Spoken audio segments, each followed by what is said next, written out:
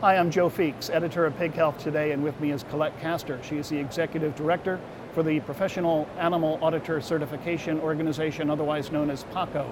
Thank you so much for joining us. Thank you. When most business owners hear the words audit, it tends to send shivers up their spine, yet your group, PACO, is training auditors to work in livestock production. What exactly is your role? So the role of PACO really is to provide a consistent training experience and a certification opportunity for auditors. And by that, then they become consistent in how to be an auditor and also the standards that are typical to each of the industry segments. And so if you come to pork training, you sit through about 8 hours of curriculum. You have a prerequisite online training. And then we spend time in both the sow unit and usually a couple of grow finish units too. Now that's all well and good for the auditor, but what does a pork producer need to understand about these auditors that want to come out to their farm and talk with them about different standards for animal welfare, for example? So I think the most important thing is that they need to feel comfortable that they're dealing with a professional. And so typically the auditors are being sent there to them by their customer. And they need to feel that when an auditor comes in, that they know the rules of the game, right? That the auditor has been properly trained, is properly credentialed, which is really what PACO does, and that the producer and the auditor are going to be on the same page as far as what's the audit instrument and how the day is going to go. Now, if you're talking about being audited for your taxes or maybe antibiotic compliance, that seems like a pretty black and white issue. I would imagine, though, that when it comes to animal welfare, there might be some subjectivity involved with that. How do you go about setting standards and enforcing them? PACO doesn't set the standards. We'll use the pork industry as an example. The typical audit instrument that we use is the common swine industry audit. And so our training curriculum is based around that. And to your point, there are some things that are very black and white. Do you have biosecurity signage? Have you done training for your operation? There are some things, for example, animal benchmarking qualities, where it's on a scale or somebody has to do scoring, where there's the potential for more subjectivity. And so there we try to use a lot of pictures, a lot of examples. We work closely with producers to get examples of those for the training, so that when an auditor comes in, it's laid out as clearly as it can be. And these audits are done with advance notice, or do you just show up at the door to check on the producer? Depending on the customer that is typically scheduling the audit. Some people will schedule unannounced. Now, unannounced is usually unannounced within a framework, right? So they say, I know that I'm going to have an audit in the next 2 weeks, but I don't know what day it's going to be. With pork and biosecurity, it can't be too unannounced because, of course, you have to be sure that they're following the biosecurity requirements of the farm.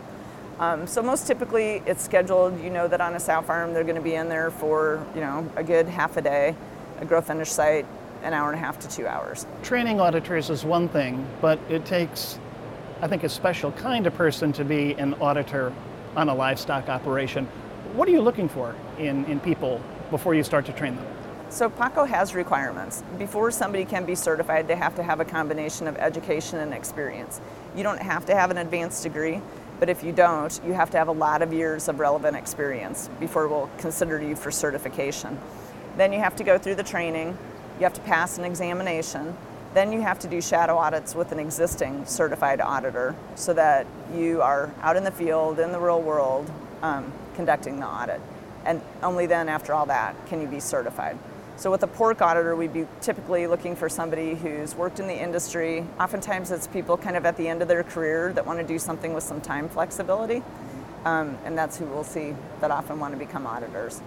That's been my experience, that pork producers are a proud but also very independent bunch.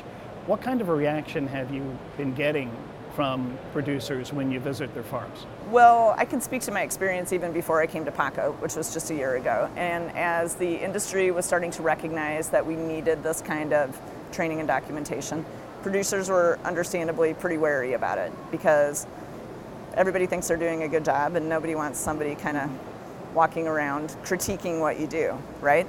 So it took a while to get producers comfortable. Luckily, many of them had the background of PQA+.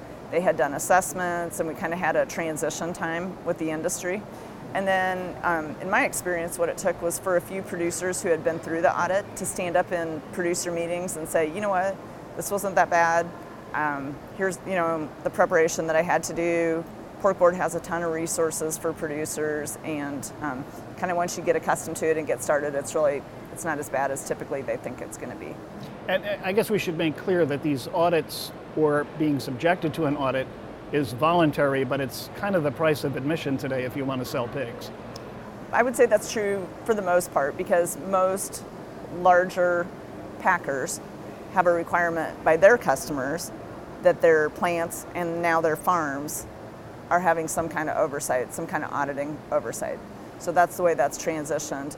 They have the same requirements in food safety and environment and worker conditions, all that kind of thing. So this is kind of the next step. Tell me about the different auditing programs that your auditors are involved with in the pork industry. Like I said, we use the common swine industry audit as the main training instrument, but that doesn't mean that they couldn't go and conduct an audit for American Humane or Certified Humane or GAP. So we're really training them to be auditors using that instrument as an example. So we've talked about auditor training. What tips would you have for producers when one of your trained auditors is coming out to their farm? Yeah, that's a great question. So they should not worry too much. I mean, everybody would worry a little bit. Gather their documents together. So there's a pretty long list of documents that are required in any kind of an audit. Luckily, Pork Board and everybody recognize in the common swine industry audit that people are just starting to put together that kind of documentation, and so. And what kind of documentation are we talking about? Not the whole long list, but give me an example, please. Training records, that you have a program for zero tolerance of any kind of animal cruelty, an emergency action plan, what happens with the animals if there's fire or a tornado, that kind of thing. Now, I would think that in turn, producers now have to do a lot of training for their personnel. Is that something that they're just left to their own devices to do, or are there programs in the industry to help them train people to comply with the specifications that you are auditing? Pork Board has put together a really nice template of documents and examples that people can use. So the thing that you would train on is if you had an animal well-being or an animal welfare program, and then you would train your employees. Where it gets kind of funny is if you have, a two-person operation and it's two brothers, and so they're always like, oh, am I going to train my brother who I've worked with for 30 years? But in the bigger operations, there's usually really formal training programs that people go through, and it's well documented. Now, we've talked about pig care or animal welfare. Are there other aspects of a pork operation that your auditors might be targeting? Yes, they kind of fall outside of PACO, but we go ahead and train on them in swine because it's part of the common swine industry audit, and specifically those areas are biosecurity and pork safety. So you could kind of argue that they have some indirect relationship with animal welfare, but like I said, we go ahead and go through those modules, train them how they're going to look at things, whether it's needles, biosecurity, record keeping, since that's such an important part of any kind of medication use. Well, it sounds like your organization is doing a good job of raising the bar for the industry and ensuring a lot of consistency. Well, I mean, my philosophy is exactly that. So, not to raise the bar so high that people can't get there, but to float all the boats higher, and to try to demonstrate continuous improvement as the industry, and that we're being responsive and we're listening to our downstream customers and making changes.